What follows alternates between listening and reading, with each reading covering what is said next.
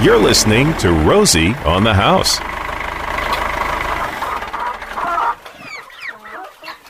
And it's the first Saturday of the month, 8 o'clock hour, outdoor living hour. So we're talking farm fresh with spokeswoman for the Arizona Farm Bureau, Julie Murphy, is in. And you brought a special guest with you. We just got down off his tractor, Selwyn Justice of Justice Brother Farms. Welcome back. Yep, thank you. It was January. Last year. Was it 18? Mm-hmm. 18 that we had you on for citrus. Yep. Y'all run what was started as the University of Arizona's corporate extension. Yeah, it was a crop condition experimental station out there in the West Valley to see kind of what did well and what strategies worked well for the cultivation of citrus out here in the Salt River Valley. And they are done with it, and you get to benefit from it. Yeah, that's right. Yeah. You guys have a U Pickett citrus orchard, 75 acres of all kinds of varieties of fruit. So we have over 75 varieties of citrus out there, just right at the dead end of Greenway Road. And we're open every Friday, Saturday, and Sunday, starting the 7th of December all the way through the 5th of April. And we've got all kinds of good stuff out there. And we've got a lot more neighbors now to share it with than we ever had before. And we enjoy having them out there. So. And it is a fun U-pick. I've been there a couple times. It's very much worth the drive if you're on the East Valley and you need to get to the West Valley, right? Yeah. Yep. And like you said, it's a growing West Valley, so you've got plenty of local support to pull from there. You were sharing a story about selling it at the age of 10 to the base.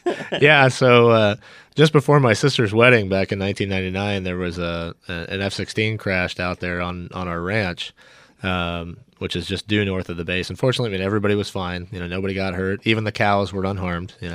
But the base was out there for quite some time, and it's a common fun story to tell about me when I was 10 years old at the time, and I went out there with a little wagon and my ATV, and I was out there selling oranges to all those guys from the base that were out there keeping an eye on things, and they loved it. And as a matter of fact, the two guys that were in the plane that crashed out there, we had a long-standing trade for years. They'd come out and get some citrus, and they'd bring my mom some coffee from, being stationed in Italy or, whatever. So we had a blast, yeah. So it's destiny that you guys have the U-Pick farm. In fact, this is a good segue. What's some of the history?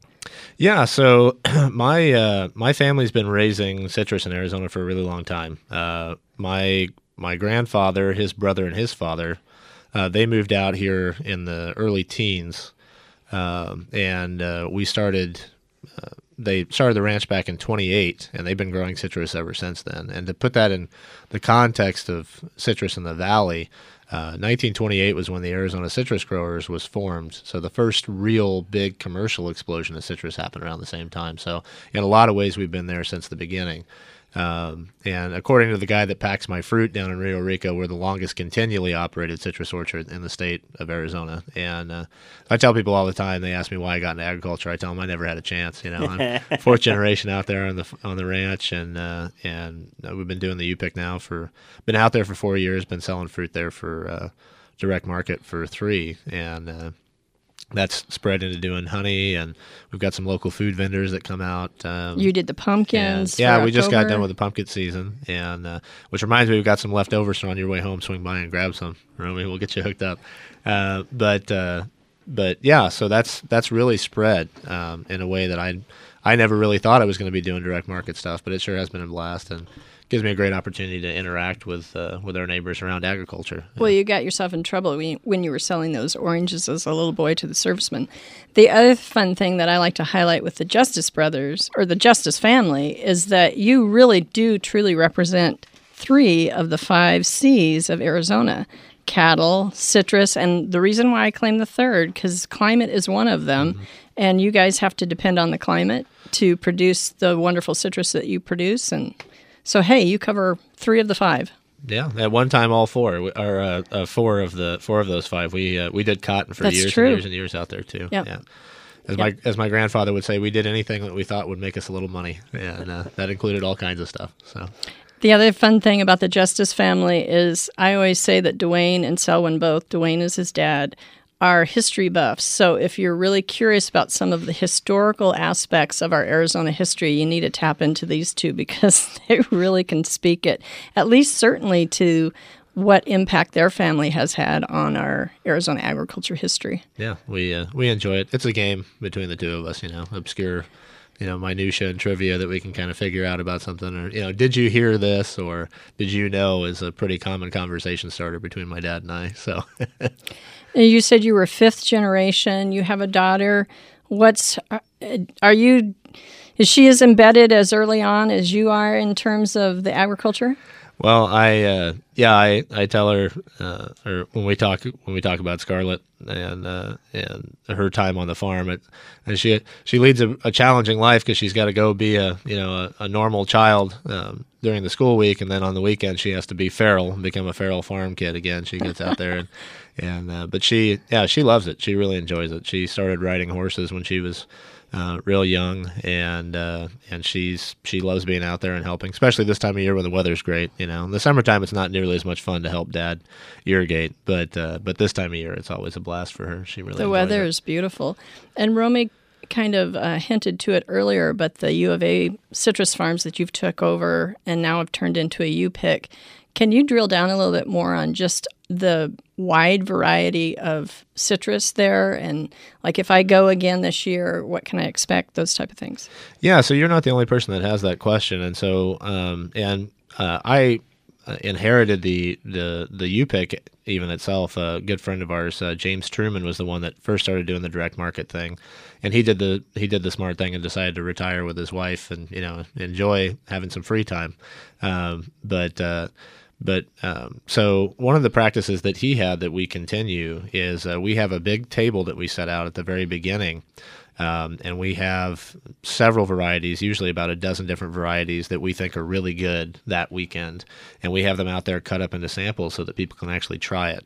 And I've actually had live at the table converts, people that really don't like grapefruit, for instance, and I'll say, well, just give this one a try, and they go, well, this is some of the best grapefruit I've ever. If all grapefruit tasted like this, I'd be a huge fan. and I tell them, well, all of ours do. So please be a fan here, if nowhere else. We have several varieties of grapefruit, several varieties of navel oranges, sweet oranges. Got some good juicers out there. But we also have all kinds of stuff that a lot of people have never even interacted with or seen in the store. We have kumquats. We have a variety out there that comes out of Florida called a Eustis Limequat, and it is a lime kumquat hybrid. And that alone is really enticing to a lot of people just because they'd like to say that they tried one. We've got pomelo out there.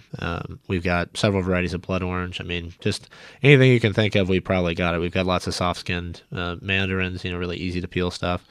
And so, yeah, all kinds of stuff out there. The first time I went out there, I was amazed.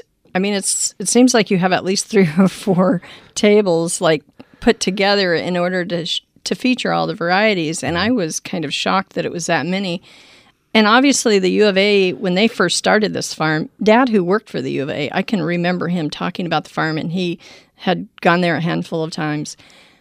Why so many varieties? Obviously, they were experimenting on what varieties work best in the Southwest, or what was the... Yeah, so the reason that the station was built there, and also kind of similarly one of the reasons why that station was later decommissioned in 2007, it was really built to identify either new crops to market up here in the Salt River Valley, and also the best practices around raising citrus in the Salt River Valley specifically. And part of the reason why they decommissioned that station, we just don't grow as much as we used to. A lot of the citrus production in Arizona has moved down to Yuma. And although it is fair to point out that citrus production in general, I mean, in the 70s at the peak of production, we had about 80,000 acres of citrus in Arizona. Now we're down to around 13,000. 13,000. And so they were looking at new markets, there. We were having a lot of success with lemons and tangerines at that time. Those are still our big two here. But just kind of to to look at fertigation and micro sprinkler systems for water conservation practices. Just about anything you can think of that would make an impact. They were trying to serve the industry. Tap which into those best practices. Yeah, which they still do. Glenn Wright and the citrus program that he runs there really does just some real yeoman's work for our industry and for growers like me. And then because now you've taken over something that historically was for testing best practices to grow fruit, you can make application to them, and especially on the original citrus orchard that you and your dad have, even pre-U of A. I mean, have you been able to apply some of those best practices? Yeah, so like weed mitigation and those kinds of things, pest mitigation and management, water management, those kinds of stuff are all things that we've been able to look at. I really benefited a lot from going out there because they have some examples of what didn't work too, which is always a nice thing to know. Save yourself from making the same mistake. So we've seen a lot of different ways, and as we plant some new citrus, we'll be incorporating some of the strategies that we saw there. One of the other things that they did there that's really interesting, and we spoke to this the last time I was here in January of last year. So all citrus trees are two different trees that have been grafted together, and you have a rootstock variety that is cultivated for the strength of the roots. The strength of the roots in your particular area, and then the variety itself that produces the fruit. So they did a lot of experimentation to see, like they would plant several fruiting varieties that were identical, but each one of those trees would be planted on a different rootstock to see if there was any benefits to these new rootstocks. Right. And one of the things they found out then was that the conventional wisdom at the time was already sufficient. The Seville rootstock, as John over at Greenfield Nursery knows, the Seville rootstock works really well in the Salt River Valley. Cool. Of the remaining 13,000 acres, are most of those in Yuma? Yes. Okay. Yep. And that is key for us to remember. We're still producing a lot of tangerines and lemons. Yeah. Well, we'll get to turkeys. Everyone that follows on social media, our newsletter, knows we're going to be talking turkeys. But that was such a great story. We had to share that with our listening audience. We'll be back and continue talking with Julie Murphy, spokeswoman for Arizona Farm Bureau, and Slyn Justice of the Justice Brothers Ranch.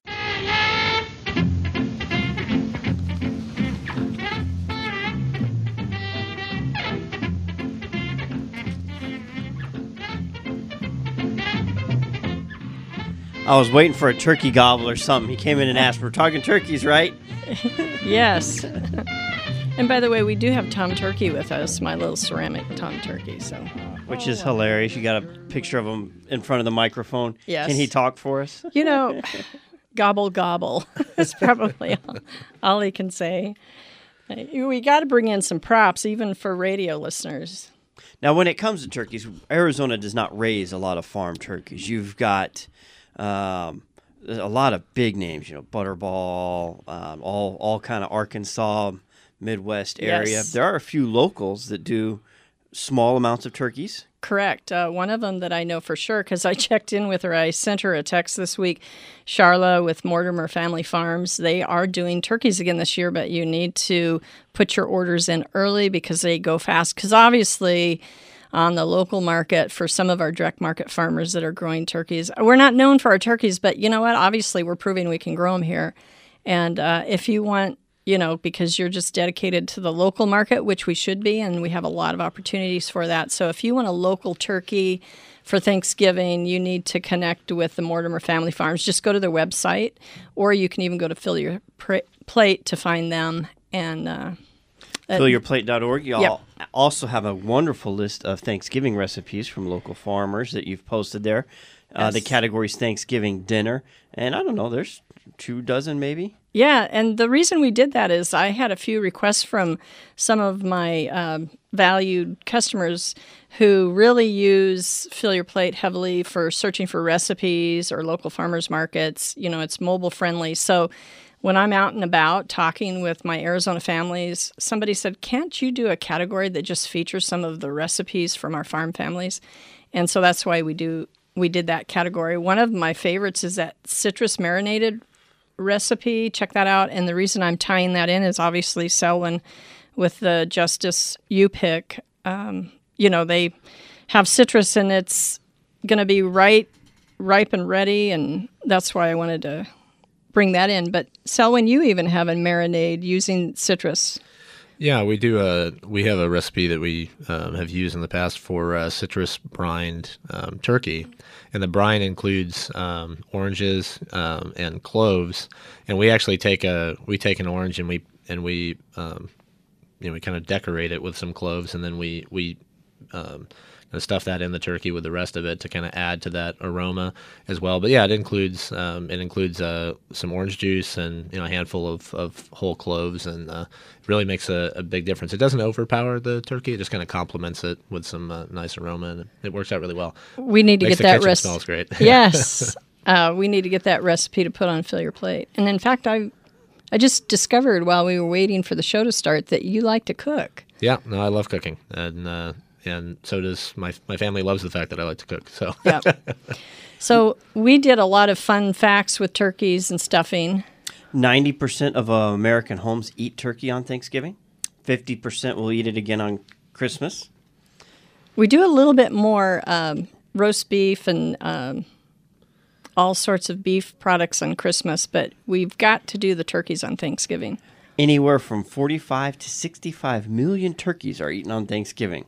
That's 675 million pounds, according to the U.S. Department of Agriculture. Isn't that wild? There's some interesting things that have come out of Thanksgiving that are pretty common. TV dinners, for example, in 1953, Swanson's had so much excess turkey, they were trying to find something to do with it, and one of their salesmen came up with the idea of putting it on these aluminum pan trays and selling it, thus birthed the TV dinner, as well as, I'm trying to find the other one, the stuffing one was interesting. The brand Stove Top Stuffing introduced the box stuffing in 1972 and now sells 60 million boxes of stuffing around Thanksgiving. So then maybe you can help us with this. When we were reading these facts and the family were like, all right, what food recipe or product can we make that in 30 years people will be consuming millions of?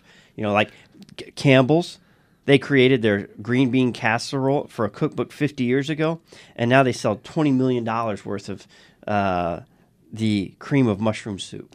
It's interesting, actually. One of the things that I'm not sure if it made in this fact list, but Ocean Spray actually was a cooperative that was formed around cranberries that were damaged by a new piece of harvesting equipment. And one of the ways that they figured out they could get rid of these crushed cranberries was to put them in a can. And that was, several decades ago. We're talking turn of the 20th century. And now it's become a standard of the holiday. The Ocean Spray didn't make it in there, but 770 million pounds of cranberries are consumed on Thanksgiving. Oh, I believe it. All right, so we got to get his citrus recipe and get this all tied together and create the new next craze for Thanksgiving that in 30 years people look back and be like, Arizona created this new citrus turkey festival that now 90% Americans enjoy. Exactly. More turkey talk here at Rosie on the House. Back with Julie Murphy of the Arizona Farm Bureau and Swin Justice of the U Pickett Farm. Turkey for me, turkey for you. Let's eat the turkey in my big brown shoe. Love to eat the turkey at the table. I once saw a movie with Betty Grable. Eat that turkey all night long. 50 million Elvis fans can't be You got to wrong. give Gary credit for finding really good theme songs.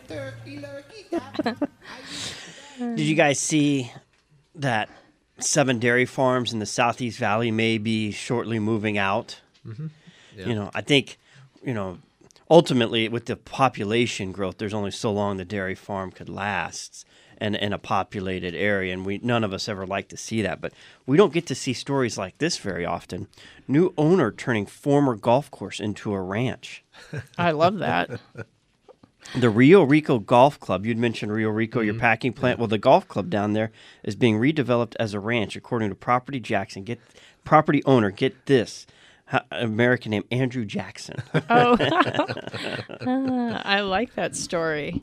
You know, in this third segment, we thought we'd ask Selwyn about, you know, what it takes for a farm to open to the public.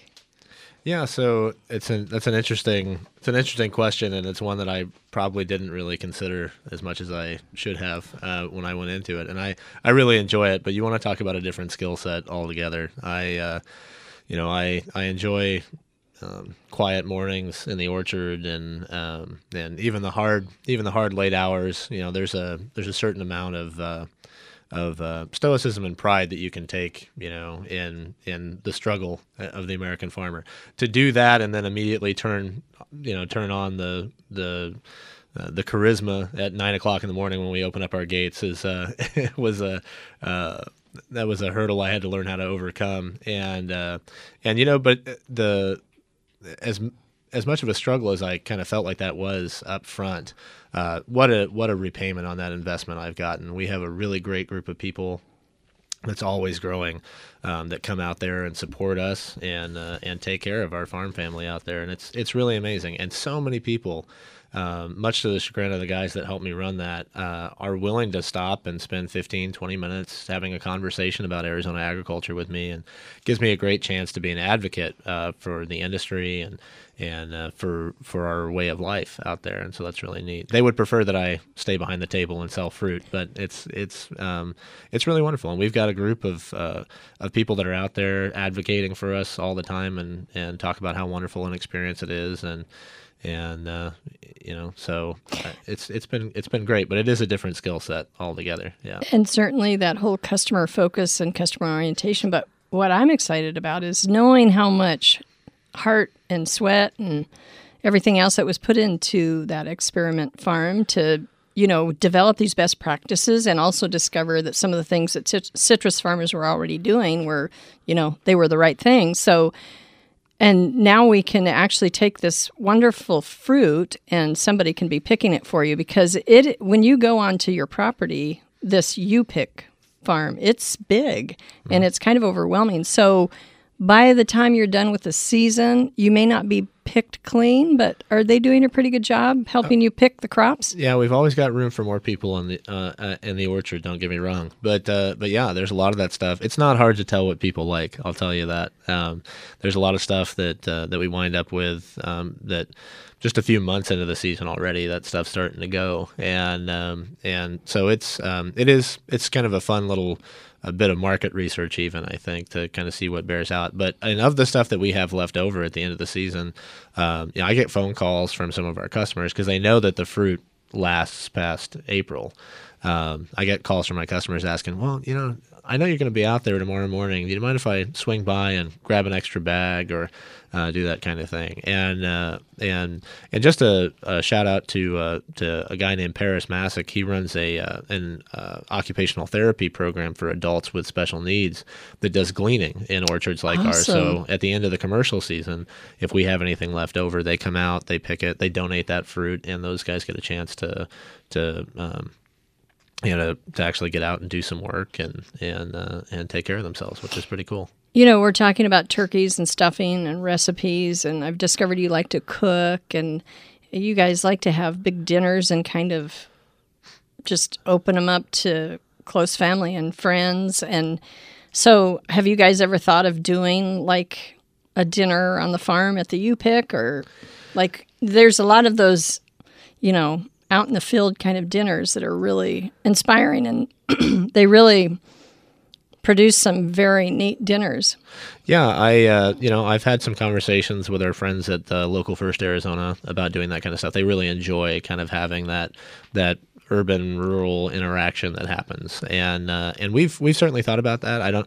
I'm not skilled enough in that department to pull off something like that, but if we get the right group of people together, I'd be more than happy to try to give that a shot. That's neat. Yeah. What's the biggest surprise? What has been the biggest surprise to you about opening to the public?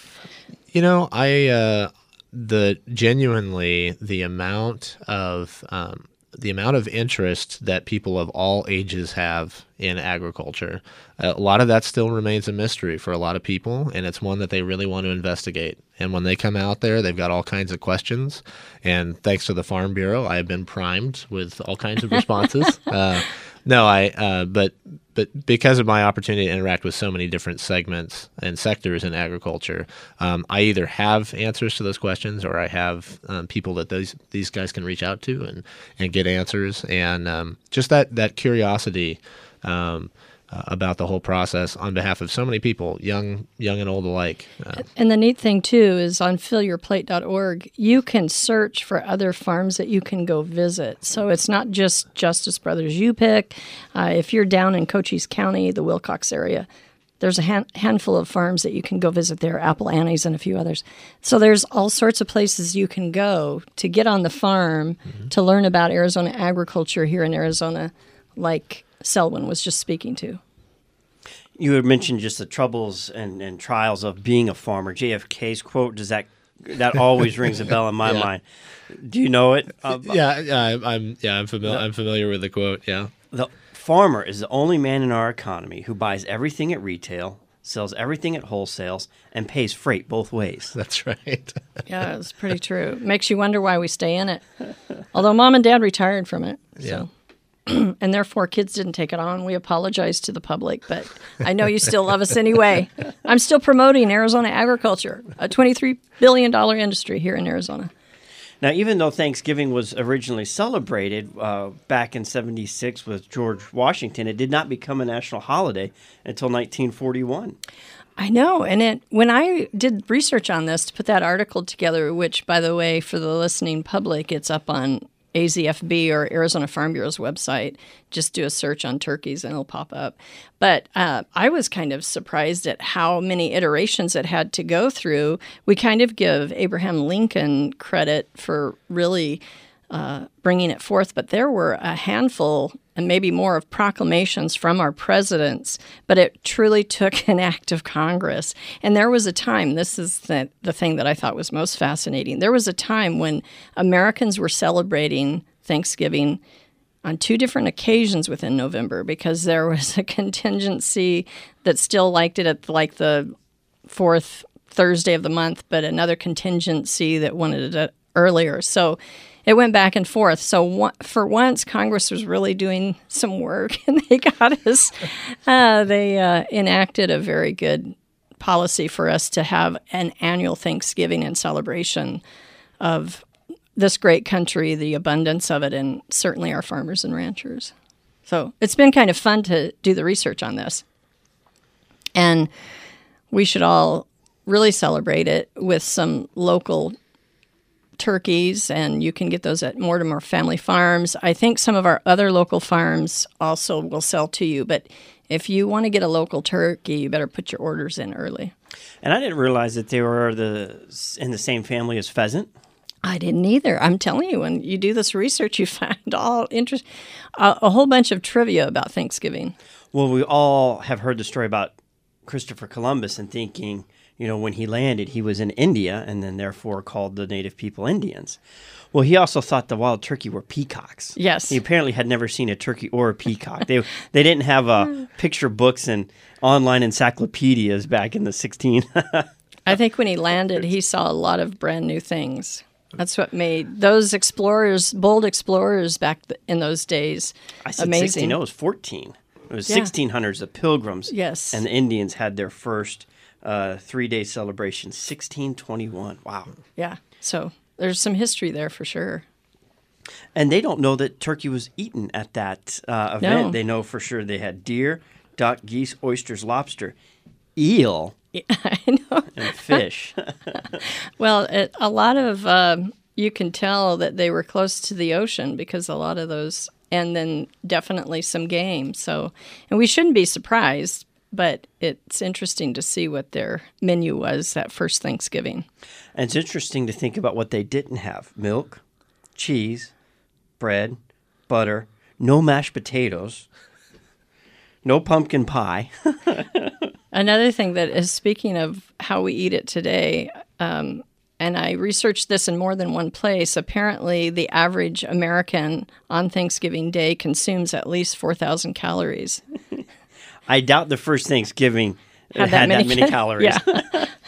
Especially without the milk and cheese. And they burned a lot more calories Yes. making that food than we'll burn making our Thanksgiving. Absolutely. Yeah, it was pretty interesting times. And again, all of our listeners, they can go to fillyourplate.org for a variety of recipes. They're all searchable. And we've devoted an entire category to Thanksgiving recipes. And for any of my farmers and ranchers that are listening, I've already commissioned Selwyn to give me his marinade for turkey. If you have any special recipes, especially if they're kind of unique, send them my way, because we'll put them up on Fill Your Plate. And the other neat thing with our recipes, we give credit where credit's due. We'll highlight the farmer or rancher that submitted that recipe. We've got some family recipes with our farm and ranch families that go back generations, just like the generations of farming and ranching that they've done. So that's what makes our recipes a little bit more unique. They're actually from our farmers and ranchers. When it comes to cooking turkey, I'm sold on brining because it's so easy. Yes. So you pick your favorite brine, you spice it up, season it up any way you want. I've never tried citrus, though. That's going to be probably this year. We'll swing by. Okay. We'll get you some. Deal. Yeah. Yep. That's fun. Yeah, we had a really great resource when I was coming up because there was a lot of farm families that attended. They'd go to church together, and then the churches would put together a holiday recipe book, and then they'd sell them to for a fundraiser for different projects and that kind of stuff. And I've got just a whole host of these local that just they're church cookbooks, but they happen to be a lot of farm family recipes because back then that was kind of that's who populated that area. So incidentally, I have one of my favorite enchilada recipes. Shredded beef recipes actually comes from a Japanese farm family in the West Valley. So. Oh, cool. And the Casa Grande Valley Cotton Women, when they existed, obviously they were promoting cotton in the valley and throughout the state of Arizona. They put together a cookbook. And I still, to this day, and it came out I think in the 80s. To this day, I still get calls from people. The only reason they call me is because they know that the Murphy family's been in the cotton industry forever. They'll call me and they'll say, Julie, I need to get my hands on that Casa Grande Valley Cotton cookbook, and I can't find it. Do you have any sources for it? Unfortunately, it's out of print, but a handful of those recipes from that cookbook are on Fill Your Plate. And that's one of the things that's, to your point, Selwyn, has been pretty special, is these farm families sharing their recipes, coming together and cooking as a family, so to speak. I'm an orange, the sweeter of the two, naturally. Another one of your stats here that was by the U.S. Automobile Association states that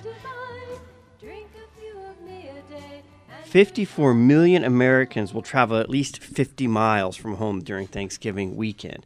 Now, if you don't want to travel, but you are looking for something local, the Republic yesterday had a list of local farmers markets.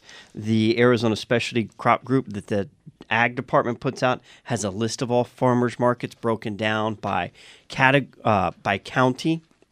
And then, of course, fillyourplate.org has them as well. Yes, searchable database. It's really easy to use.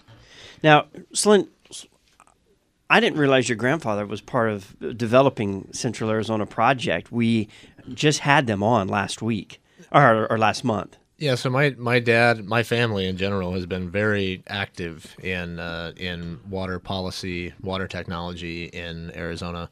My dad is actually the sitting president of the Irrigation and Electrical Districts Association of Arizona, and works very closely with all the farm policy that comes through Arizona, and in a lot of ways the water policy that comes out of the Southwest. So, my family.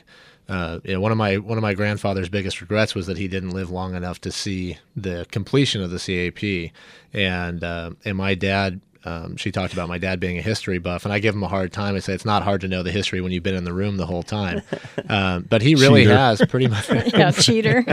pretty much since the inception of the real groundbreaking on the CAP, my dad has been involved in some way or another in the policy. Well, he may not have stuff. gotten to see it here, but rumor has he's got a pretty good bird's eye view of it right Yeah, now. that's right. That cloud of witnesses. Yeah, all good farmers go to heaven, right? So. Now, from the 50s to now, we use about the same amount of water in Arizona, and a big part of that is the development that's taken over a lot of our farms. Mm-hmm. And going forward, where we're going to see a lot of those is how farmers save water in their practices. And one example out of wateronline.com, the Alfalfa Project in California has a goal of saving 300 billion gallons of water annually in their alfalfa growing. Now that's 920,000 acre feet of water, which is more than half of what CAP pumps out. So the future is going to be the technology in farming, as Right. this is an example. And I wouldn't be surprised most of that is drip, because in the Harquahala Valley, a lot of our alfalfa farmers are using drip. And we were just talking about, we have the longest growing season. We can have as many as 14 to 15 cuttings in one season on alfalfa. You can't have that in the Midwest because the season's too short. Yep. And that water conservation technology, that's one of the things that's borne that out. We've been able to increase our season and the quality of our yield while saving water. It's really amazing. Farmers have always driven a lot of this technology, and water conservation technology especially.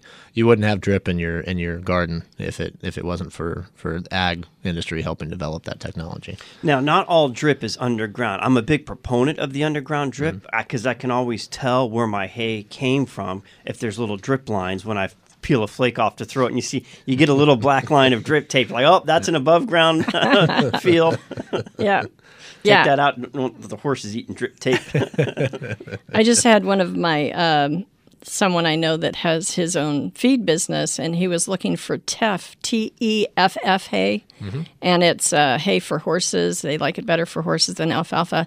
And then so I checked in with Mr. Bales, Trevor Bales, and he said, I grow it. So I was able to make the connection with a feed store owner. And Yeah, so teff grass is a grass out of Africa, actually, that has been over here for a fairly short period of time. It hasn't had a chance to really become a staple, but it's quickly becoming one. It's a very great water drought resilient and water efficient crop. Mm-hmm. cool.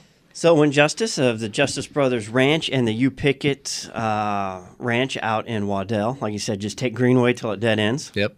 Julie Murphy, Arizona Farm Bureau spokeswoman, and we've got on the line now to wrap us up the current sitting president of the Arizona Farm Bureau, Miss Stephanie Smallhouse. We think we have stuff. We do, but not on her end, apparently. Stephanie? Good morning. Can you hear me? Yay. Yeah. Okay. I spent so much time on conference calls that I left myself on mute, and I can't believe I did that. But anyway, good morning, everybody. Good morning, Selwyn and Julie. I'm glad to be on again today. And, I heard you talking about Selwyn's dad, and I really consider his dad, Dwayne, to be a mentor of mine. So I really enjoy having the generational engagement from the Justice family. So also talking about Thanksgiving, my favorite time of the year. It's my turn this year, so I'm feverishly cleaning my house and doing house projects that only get done before your whole family comes to eat. So that's always fun. But I want to talk a little bit about the annual meeting that we have coming up at Arizona Farm Bureau. This is an important month in November for our members. Our ag members, we bring together farm and ranch families from every crop and every livestock group from around the state, and we spend a couple of days debating policy that has come up from the counties. And so, the Farm Bureau process and the positions that we take, and our advocacy is very deliberative and very thoughtful. We take into account perspectives from all over. So we'll also have education sessions, generational planning for farm and ranch families, and business planning. So very excited about that. You can find more at azfb.org, and sign up for your associate membership. It's only about $60 a year, and it's good for, you'll save 3 times that if you use the benefits. Thank you, everyone. Thanks, Steph.